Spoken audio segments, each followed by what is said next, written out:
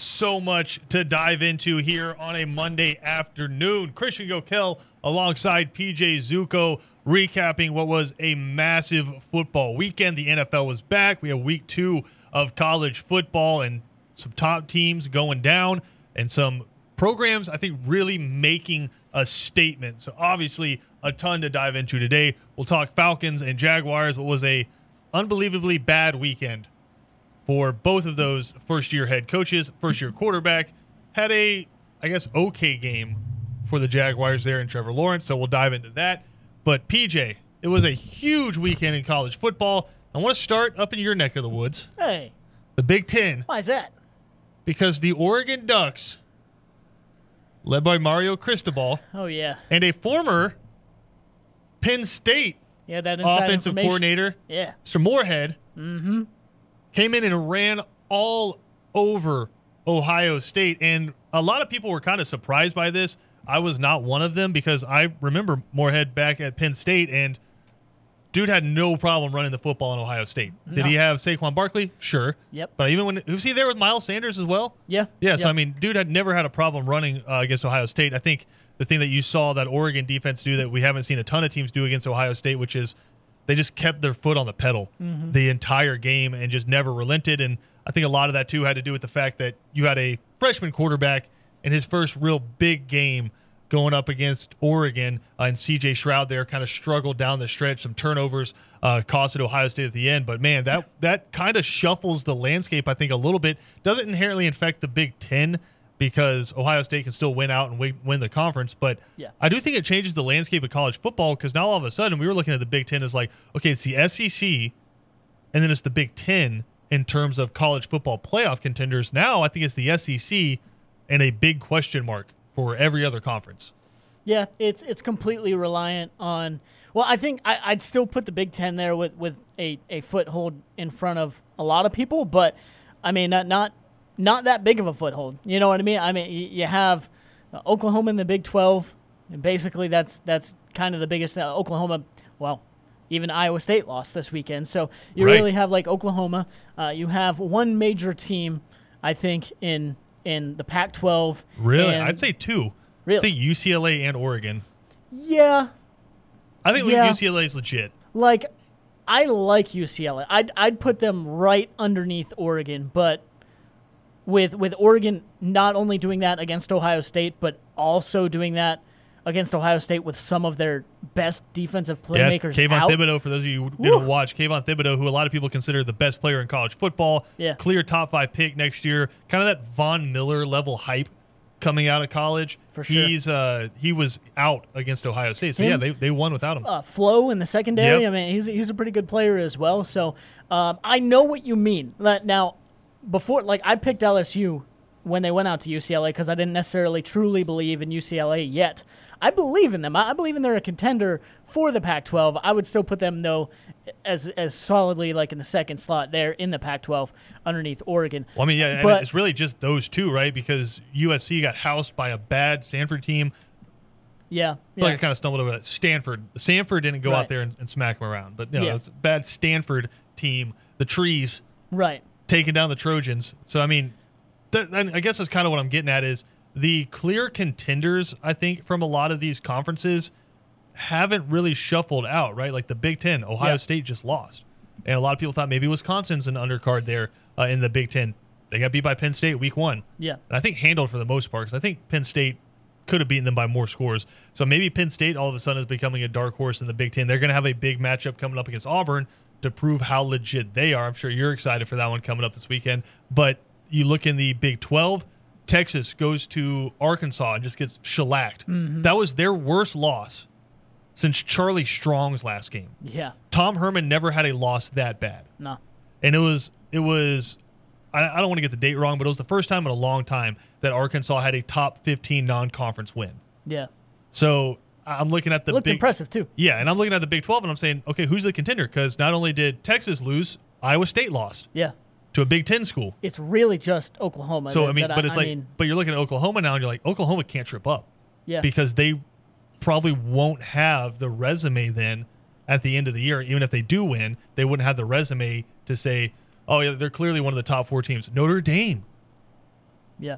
They usually have a pretty easy path to getting in, and they're number 8, but you almost lost to Florida State, a team who we'll get into in a second, and then you had to rally the troops against Toledo. You needed heroics from Cone. Correct. Yeah. Like, had to get his finger popped back in to throw the game-winning pass. So, I mean, it was a wild weekend, but I just think more so than ever, we're seeing, I guess, I don't want to say parity, because it does feel like Ohio State and Oklahoma are still the top contenders to get into the college football playoff, but it feels like there's more chaos this early in the season than we've seen in a while. Yep. No, I'd agree with that, and I think it's exciting. I love seeing it.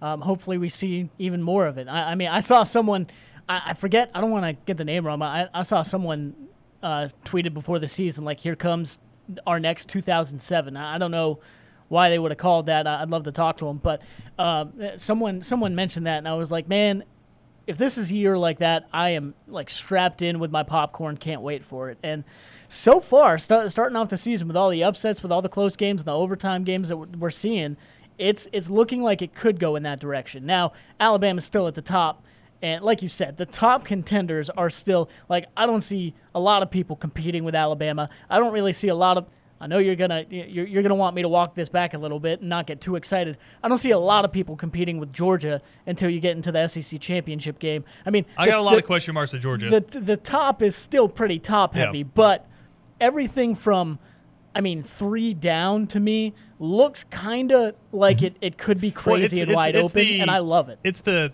thing I always go back to with rankings, right? They're like, why is this team ranked number 9? Because someone has to be. Yeah. Like, I mean, sure. the rankings to me have always been kind of a misnomer in their significance inside of college football. This early in the season, too. Right. Like, absolutely. It's like, okay, Texas is number 15. Well, they just got smacked by Arkansas. So, and Arkansas was unranked. Yep. Right. Is Miami, I think Miami came into the season as a top 15 team, got bombed by Alabama, and then almost lost to a good App State team, but almost lost to App State at home. Yeah. So, like, and so they were ranked like top 15, and then number 22. It's like, okay, what are they? It's like, rankings to me, it changes on such a week-to-week basis. The only two for sure things I know about are Alabama is real. Yep. Like, they haven't missed a beat, and Georgia's defense is real. Yes. I still have concerns about Georgia's offense, and I want to talk more so about Georgia coming up in the next segment, but I do want to dive into a couple other games. Arkansas-Texas was nuts. Yeah. Because it wasn't close. No. And a lot of people thought, okay, Arkansas is not as good of a team as Texas because we saw what Texas did last week against what everyone thought was a good Louisiana team who, again, I'm going off on like my connecting strengths thing here. Yeah. And I know that the transitive factor isn't huge in college football, but it can kind of show you. Everyone, I think, read too much into Texas handling Louisiana because we all thought Louisiana was really good. They were a top 25 team to start the year. Look at what Louisiana did this week. I'm sure not a lot of people watched. They had to scratch and claw to beat Nichols. Yeah. So Texas comes to town, had just beaten a good Louisiana team. Billy Napier is one of the hotter coaches in terms of one of these Power 5 jobs coming up, and the head coach there at Louisiana. Comes up to Arkansas. Everyone's talking about the rivalry. Could this be a precursor to what we see coming up when Texas and Oklahoma join the SEC? We haven't seen this one in a long time. Fayetteville's rocking. Yeah. Right? It's just they're losing their minds, and all of a sudden, they're just dominating. Mm-hmm. Running for over 300 yards. And I was kind of having flashbacks just because of some of the numbers the running backs were wearing. You got a running back wearing number 5. You have a running back wearing number 20. They got the like old school uniforms now too, which I love. Yeah, by the way. Thank God they went back to that. The switch back to that and Texas A&M, I'm like, yeah, I love seeing that. South Carolina too, I think has done a good job. But don't get us on a uniform tangent. Yeah, sorry. No, but Texas comes in. They got their quarterback that a lot of people are like, wait, this guy's starting, and the offense just could never get going. And I think Sam Pittman keeps trying to point us at this, and we're not paying enough attention to it. Barry Odom did a good job at Missouri as a head coach. They won a lot of football games, got let go because it just was starting to get closer to 6 and 7 wins than 8 and 9 wins a year. Gets let go and immediately gets picked up by Sam Pittman as his defensive coordinator. Right. And Barry Odom is one of the best defensive minds in college football. I think he's going to get a head coaching job again soon, and deservedly so. If not that, then he's just going to keep getting pay raises and deservedly so from Arkansas. Why but not? Sam Pittman, every game, tries to point us at that, like, we have a really good defensive coordinator. Yeah. Like, he's like, I'm an offensive line guy. I'm going to hand the reins over to my offensive staff for calling the plays. I'm going to be more of a CEO. Like, I'm in charge of the program, but in terms of offense and defense, he lets his guys work, and Barry Odom's done a really good job. And they have some really good players on that side of the football. Catalan's really good. Bumper Pool's really good. So do I see them winning 9 games this year? Probably not.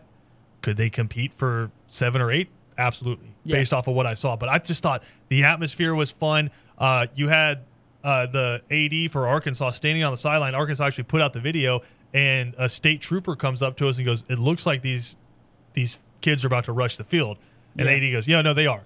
And he's like, I would rather us just let them come on in a safe way. He's like, versus trying to stop them and somebody gets hurt. And he goes, I'll pay the fine. Yeah.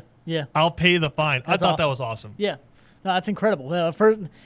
First of all, I could kind of argue the fine for a while either way. But no, I think that's incredible. Like you said, having the wherewithal and the being able to acknowledge and notice that was about to happen and take that stand on it and take that stance on it instead of trying to, risk a little bit too much injuries, things like that, with trying to get them off and keep them off, because it's one of those feelings too, and it's one of those energies that's not only like, just let this happen, but also, man, just enjoy it. I mean, that doesn't always happen, and having a atmosphere and energy like that too, especially let's be honest, it's Arkansas. They haven't been there in a while. They haven't had a moment like that in a long, long time. That's actually something that I heard about a lot coming up into the Texas game, and I was like, I kept hearing the atmosphere is going to be rocking, it's going to be wild, and it's just, I haven't seen a nighttime ranked opponent type of energy in Arkansas in so long,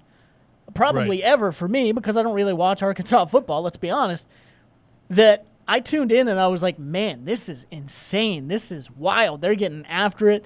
They're certainly having an effect on Texas and what they're able to do offensively. And, of course, the defense was doing their thing also, which just got the crowd even more crazy. I loved seeing it. So, as you mentioned, just to be able to have take that stance on that and say, just let them do it. Let them have this moment. You don't know when you're going to have it again. So definitely enjoy that. And I'm right there with you on the Barry Odom thing as well, and the defensive thing as well there for Arkansas. If they keep harassing offenses like that, they'll certainly be able to make an impact on this SEC season in some way.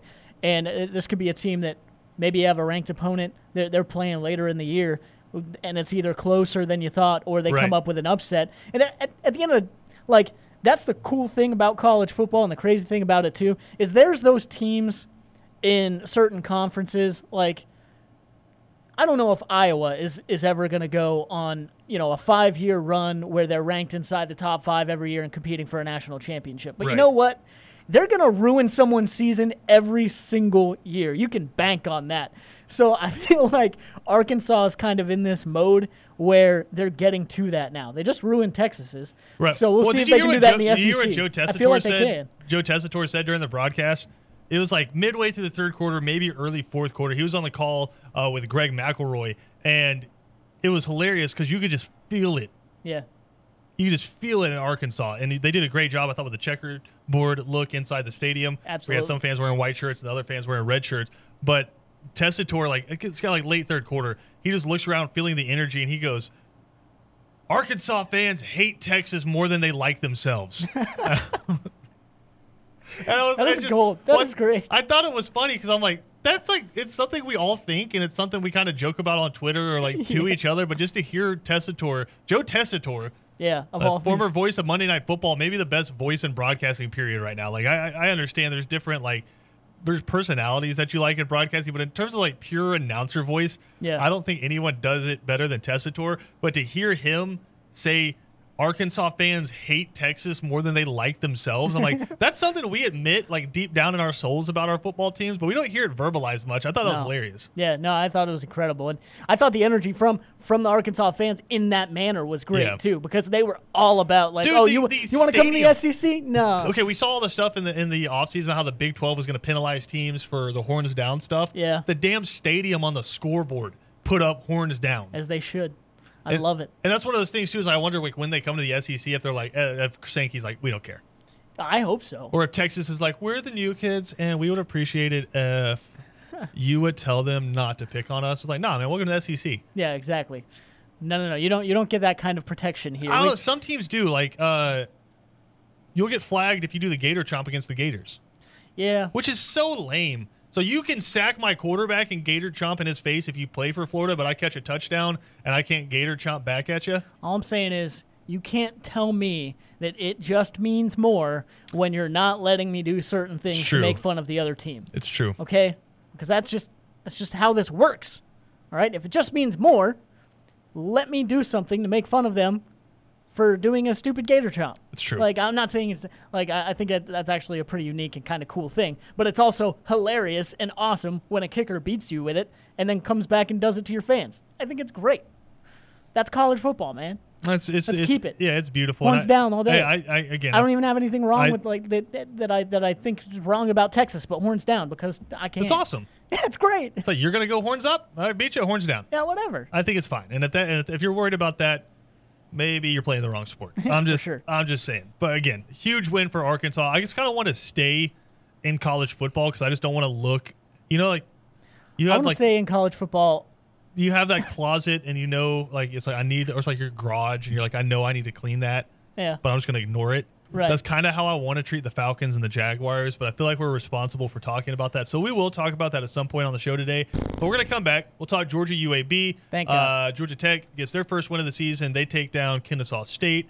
Rough weekend for Georgia Southern as they get absolutely shellacked by FAU. And it's been a rough start to the season. Probably not going to get any easier as the Eagles head up to take on the aforementioned Arkansas Razorbacks, who are riding a high right now. So we'll dive into all that when we come back. And then, towards the end of the show, we'll dive into what was just an absolute mess from the Atlanta Falcons and their supposedly offensive-minded head coach. We'll dive into all that coming up here on Second Down. We'll come back. We'll keep relishing in college football here on ESPN Radio after this. Second Down on ESPN Radio is presented to you by the Uniform Source. 2 different locations in Savannah to take care of all of your uniform needs. Georgia gets a 56-7 win over UAB and just a completely overmatched Blazers team, but a good football team that Georgia manhandled there. Conference USA champs from last year, some talented guys on the line of scrimmage, but Stetson Bennett announced on Saturday that he was going to get the start. I guess I should say the team announced that Stetson Bennett would get the start on Saturday, and all he does is go 10 for 12, 288 yards, and 5 touchdowns in a single half for the former Pierce County Blackshear product there, and the mailman delivered once again. Thought it was an interesting decision by Kirby Smart, but some of the reports started coming out. Carson Beck maybe didn't have the best week in practice, went ahead and give it to the tried and true, and that's Stetson Bennett. And a bunch of games last year and a bunch of big games last year, Stetson Bennett able to come through with some clutch performances. So a huge day for the offense, especially through the air. We saw Jermaine Burton get wide open for a long touchdown. Brock Bowers, the freshman tight end, is really showing out for Georgia, and probably to me, clearly their best pass catcher at the moment. As you're waiting for other people to get healthy, I thought it was cool to see A.D. Mitchell get involved. But as I mentioned, there are some concerns I still have with this team, and one of them is with the offensive line, specifically during run plays. I know a lot of people last week were like, oh, it's Clemson. That's not going to be every week. You're going to see some defensive fronts that don't quite look like that. And like, yeah, that's true. You saw UAB, and you averaged about 4 yards a carry against UAB. Only problem with that is Stetson Bennett throw 20 yards in there for him. If you look at some of your running backs, Kendall Milton, 3.3 yards a carry. James Cook, 3.6 yards a carry. You did have Kendall McIntosh. He was at 5 yards a carry. And Zamir White, 4.9. But against a UAB team that you should be able to line up and run the football against, I think you're still struggling with a lot of those fits. And it wasn't guys missing assignments and dudes blowing straight through in the backfield. It was just straight up, you couldn't move UAB's defensive line out of the way. Now, I do think some of that is what you go back and watch with the Mississippi State tape last year, and you kind of saw similar results with JT Daniels is UAB just stuffed the box and said, beat us over the top. And they really didn't get away from that at all. And so it's going to be tough to run against that. But if you're the University of Georgia and you're supposed to be a national champion contender, you should be able to, against whatever box they throw at you, specifically against teams of UAB's caliber, which is good but not great, you need to be able to turn around and hand the football off and do whatever you want against them. Yeah. Georgia wasn't able to do that on Saturday. And Right. I still have, PJ, what I think are some legitimate concerns about the offensive line. It was Cedric Van Pran, second start at center. I think he's done okay. And then you saw kind of a rotation between some other guys because you are missing your right guard now, too. And so you've seen Jamari Sawyer start to slide over a little bit. Broderick Jones is starting to get some reps there at left tackle. So you've seen some shuffling at the offensive line. But I just feel like the run game the past couple of years just hasn't been there. Yeah. And obviously, maybe we just got spoiled because when you're running behind Andrew Thomas and Solomon Kinley, you're going to get spoiled. And Ben Cleveland. But these past couple of years, and I think the trend's continuing into 2021, the run game not what it used to be. Yeah, and that's understandable, though, right? Because that's college football kind of in a nutshell. You progress your football team, your offensive line, whatever grouping it is, you get those recruiting numbers up, and then it becomes the expectation. So if Georgia, in their recruiting numbers and things like that and recruiting rankings and whatnot, and I know that's not the end-all, be-all. Sure. But if they were down at 10, 11, 15, things like that, then I would understand a little bit more.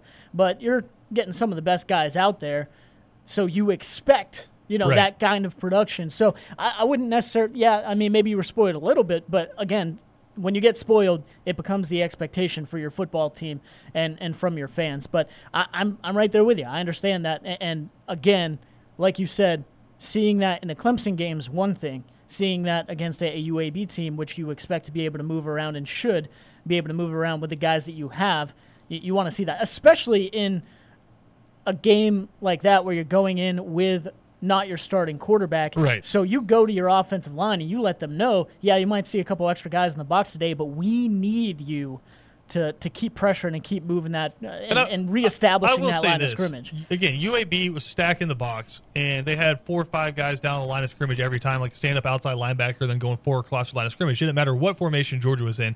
They had that many dudes down, and they had some big bodies. They have well over 300 pounds at pretty much every position across the defensive line. So they weren't, I wouldn't say, physically overmatched. Mm-hmm. But again, like you said, you're talking about the 5 stars. Yeah. After 5 stars that have come in, Sam Pittman recruited some, and now Matt Luke has started to recruit these guys. You have the 5 stars coming in, and they can't move anybody out. And again, Georgia ran the football, and it was all off tackle for the most part. Again, Stetson Bennett had 20 yards on one of his scrambles, and then beyond that, James Cook on his touchdown run was swallowed up in the backfield, and somehow Houdini'd out of there and scored a touchdown. That's his ability. But it's just like the point of attack, Georgia's getting neutralized by UAB.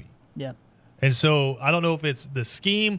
I know Brooks Austin, he's going to join us a little bit later, said he was concerned because he saw a lot of double teams where Georgia had 2 guys. Something just jumped up there. Georgia had 2 guys on one guy. You start talking about Georgia offensive linemen, and just get choked up. Yeah. But no, they were double teaming and couldn't move them. Yeah. No, that's a problem. And so you're letting UAB defensive linemen eat up your double teams. Like, that's what Jordan Davis is supposed to do to other people. Exactly. That's not what you're supposed to have your offensive line get stalled with. And Georgia has no inside the tackles run game right now. Yeah. Which you need if you're going to have this big play action offense. Mm-hmm. Oh, you need it if you're going to have that type of offense, and you need it in the heart of the SEC schedule, which I know Georgia's schedule isn't insanely tough this year. It lays out I'll be the first person to mention well that, for them because you have South Carolina coming up this week and then Vanderbilt after that before you have to go to Auburn. And that's where I was going to go. You have time. Like, at least we're seeing these concerns and hopefully going to be able to address them in these games where, let's face it, South Carolina and Vanderbilt, those are make good games. Those are make your team better and experiment with some things and do whatever you need to do to make sure you're prepared for the Auburns, for the Floridas and whatnot. Because when you get to Florida, you can't be having 3 or 4 guys in your backfield trying to tackle your running back, because James Cook's not going to get out of that 90% of the time when it's a Florida defensive tackle or a linebacker trying to tackle him. When it's a UAB guy or a South Carolina Vanderbilt, yeah, you can do that. You can get away with that. You can't against the heart of that SEC schedule. Not at all. Again, Georgia gets a big win on that one, 56-7. The defense still through 2 games has not given up a touchdown. The 7 points came off a Carson Beck interception. Yeah. And so honestly, the defense might be looking at the offense saying, y'all just leave this to us. Yeah, y'all take the day off, because now through 8 quarters, you have outscored opposing offenses 14-3 because Georgia had another interception return for a touchdown in this game. So Georgia defense has been on another level so far. Some impressive performances from that. Obviously, the defensive line did what the defensive line did. They actually healthy scratched Devonta Wyatt, so he didn't play in the game. Nothing physically wrong with him, just didn't feel like they needed him in that game. Jordan Davis tracking down a quarterback. He's 340 pounds and running down a quarterback who had scrambled outside. That was nuts. But I thought Kelee Ringo. It's the stuff of nightmares. That's what that is. that's horrifying. But I thought Kelee Ringo and his interception kind of showed you how bright his future is, because the receiver was running an all-out go route, full sprint, and he was kind of backpedaling. Yeah. And just staring at the quarterback the entire time. And it was underthrown a little bit, but I feel like no matter where the quarterback threw that ball, he was going to be able to intercept it. So I was impressed by him. But flipping back over to the offense, Stetson Bennett, obviously impressive, but I do think he gives you something JT Daniels doesn't. And what we saw on Saturday was them moving the pocket a lot more with Stetson Bennett, because he's super comfortable throwing on the run, and he's a relatively agile guy. Right. He feels comfortable throwing on the run. I thought even booting him out to the left and having him throw back across his body on some of those flood concepts, Stetson Bennett looks real comfortable. Again, it's against UAB, and you and I could have made some of the throws to some of those wide open dudes. But Stetson Bennett gives you a different element in that offense than JT Daniels does. Am I saying there's a quarterback controversy? No. Am I saying all of a sudden you should feel more comfortable about the depth of your quarterback room? Yeah.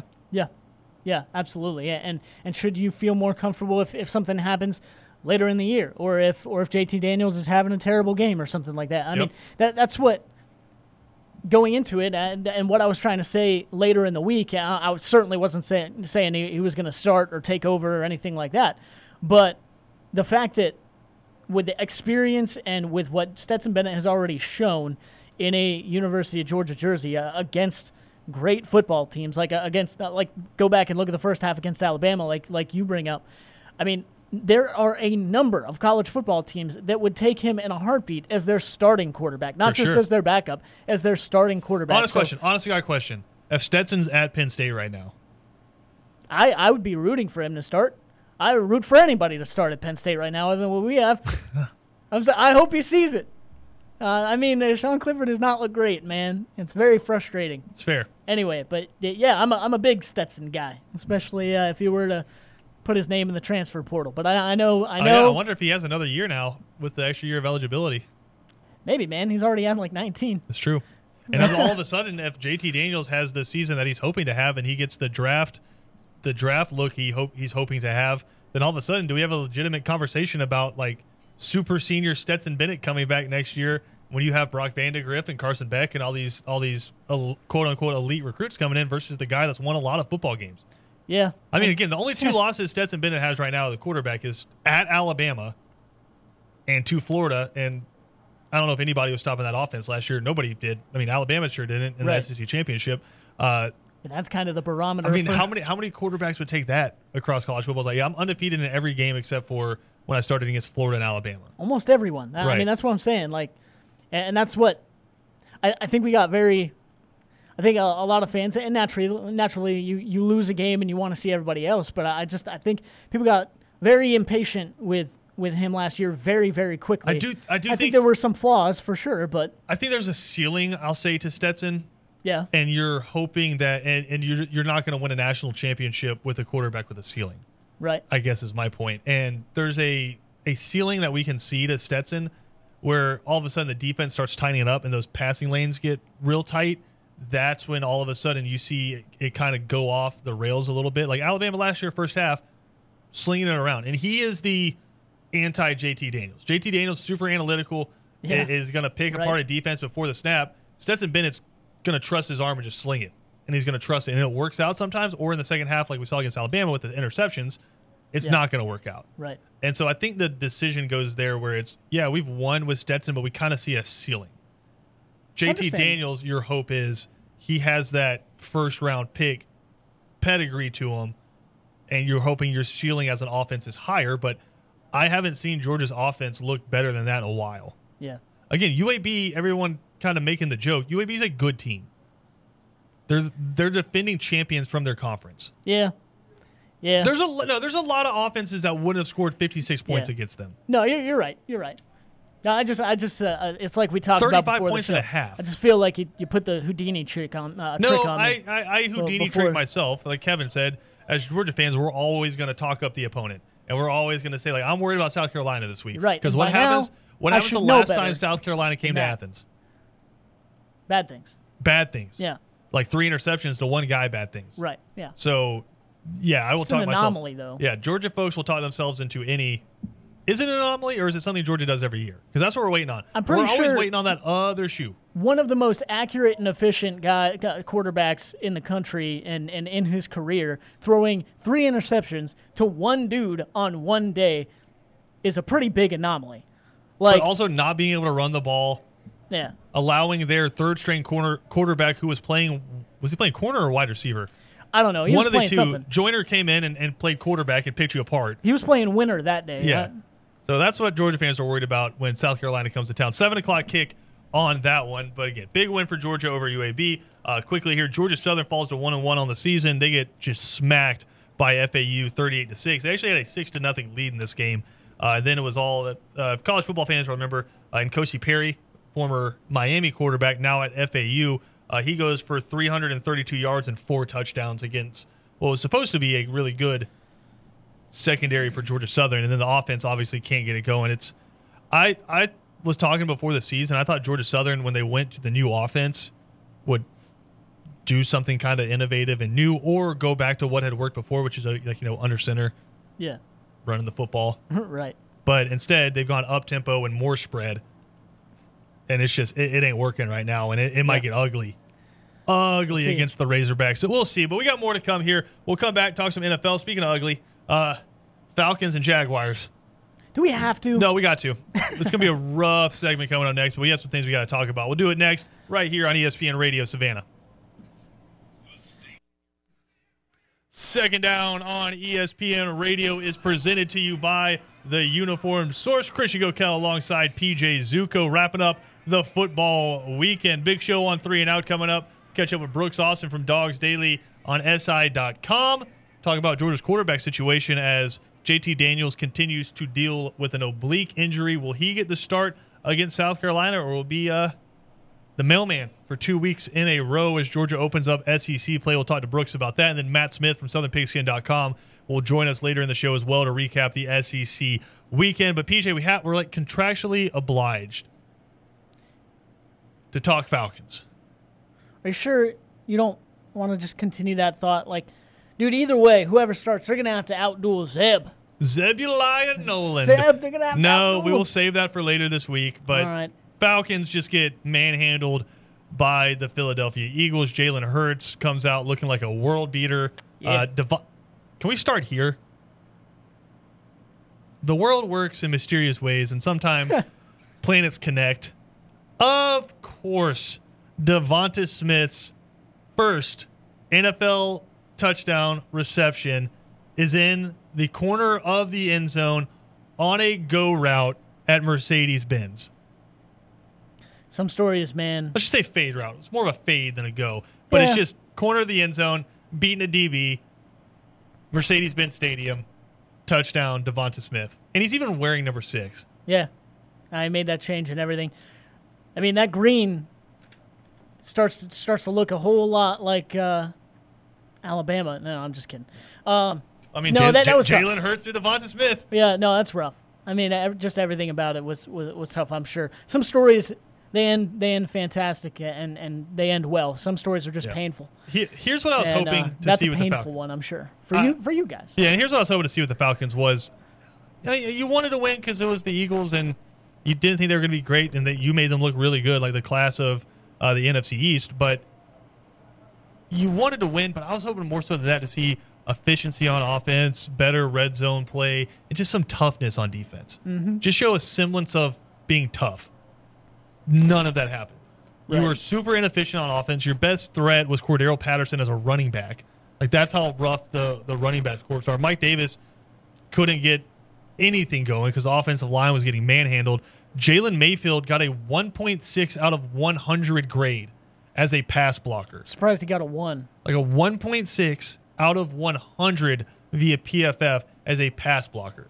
So your offensive line got manhandled. You had untimely penalties. Matt Ryan was thrown into double coverage, but it's just because his guys couldn't get open. Yep. Like it was a rough day for the Falcons. And I know Kevin's going to get on here and ride for the fact that it was rough because you didn't play any of your starters in preseason.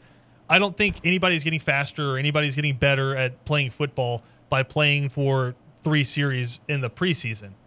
Like you're not getting 24 points better? No, and no. And certainly I don't think the skill position guys, again, like going back to it, the skill position starters are the ones that we were like, we're not seeing them in the preseason. It is what it is. Those weren't the guys that were the problem. No, you just got whipped on both lines of scrimmage. Yeah, absolutely. But I will say this about Kyle Pitts. We were hearing all this stuff about how much fun the Falcons are going to have with Kyle Pitts and how they're going to use him in all these different ways. 5-yard out routes, 3-yard button hooks, 2-yard out route to the left, like super exotic. Sure. Now, I think I saw one because I watched a lot in the third quarter when I watched a lot of the game for sure, but I watched a lot of the third quarter, and there was one where he kind of went down the seam a little bit, and Matt Ryan hit him over the middle, and I was like, "Ooh, there it is." But it was on what? Okay. Like it was on 2nd and 20. Yeah, exactly. But then the next play, you have a outside swing route to Mike Davis where he catches it and goes 20 yards, and you have a pass interference penalty on Calvin Ridley where it's kind of a pick route, but then he lowers his shoulder into the defensive back. How the hell are you going to call a pick route on the Falcons when Devonta Smith's touchdown was the clearest pick foul you could run? No, I agree. They literally ran their wide receiver into 2 DBs and Devonta Smith ran behind him. You want some sort of consistency with that, but also if you're talking to your Alabama great wide receiver who's basically your number one, and you're running a pick concept with him, the last thing you want him to do is, while the ball is in midair, is throw his shoulder into the defensive back for no reason. Mike Davis had no one near him, and he's just like, all right, let me throw my shoulder into this, dude. There's no reason for that. So, No, you're right. I mean, there were inefficiencies and inconsistencies all the way around, but at the end of the day, you got to be better up front. Mayfield obviously has got to be better. I think that 1.6 is probably how many blocks he had on the day, which is not what you want. Yeah. And especially against you. You did have a comment earlier while we were talking, and it's never going to get better in the NFL. Like you're always going to have a defensive lineman that's just nasty on the other side. But I will say, to have that combination where a guy plays that bad during the course of the day, and you have honestly one of the most underrated defensive lines in the NFL. Yeah, I'll agree with that. With Fletcher Cox is my guy. Still, yeah. But still, I mean, it shouldn't have been that bad. Yeah, it was rough. It was rough for the Falcons. And I want to dive into the Jags real quick. Here's a couple points. Trevor Lawrence on the day when they lose 37-21, he goes 28 for 51, 332 yards, 3 touchdowns, 3 interceptions. Number one, you have a rookie quarterback throwing the ball 51 times. That's a mistake. Yep. Number two, your leading rusher had 9 carries on the day in Carlos Hyde. He had 9 carries for 44 yards. Justin Robinson, who's your all-world running back last year, got 5 touches in the game. And if you want to talk about just baloney points, you were down massive in the second half and tacked on a couple of meaningless touchdowns. Right. Where that game looks a whole lot worse than 37-21. I think it was, 31-7 in the third quarter to the Houston Texans. Mm-hmm.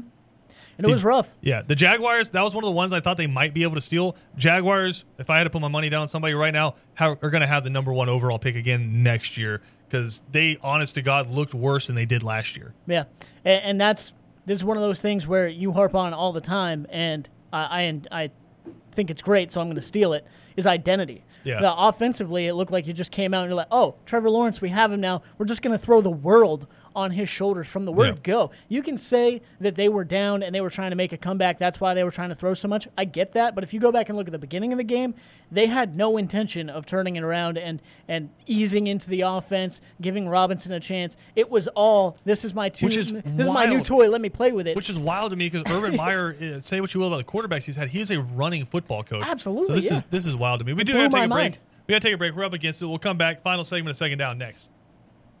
Second Down on ESPN Radio is presented to you by the Uniform Source. Got a big show coming up here on 3 and Out. Be joined by Brooks Austin from Dogs Daily of SI.com coming up in the 3 o'clock hour. Then the 5 o'clock hour, we'll talk with Matt Smith from SouthernPigskin.com as we recap the rest of the SEC. Also talking ACC football, and I mean, talk about conferences they're having a rough time. You thought NC State might be a top competitor after they shut out USF. Well, they just go get smacked by a Mississippi State team that had to hang on to beat Louisiana Tech the week before. There's been a bunch of wild narratives going on in college football, and we're going to see some of the contenders start to separate from, I don't want to say pretenders, but the rest of the pack, we'll say. And I think one of those games coming up, PJ, features your team, Auburn, Penn State. Then we're going to find out which one of those teams are for real.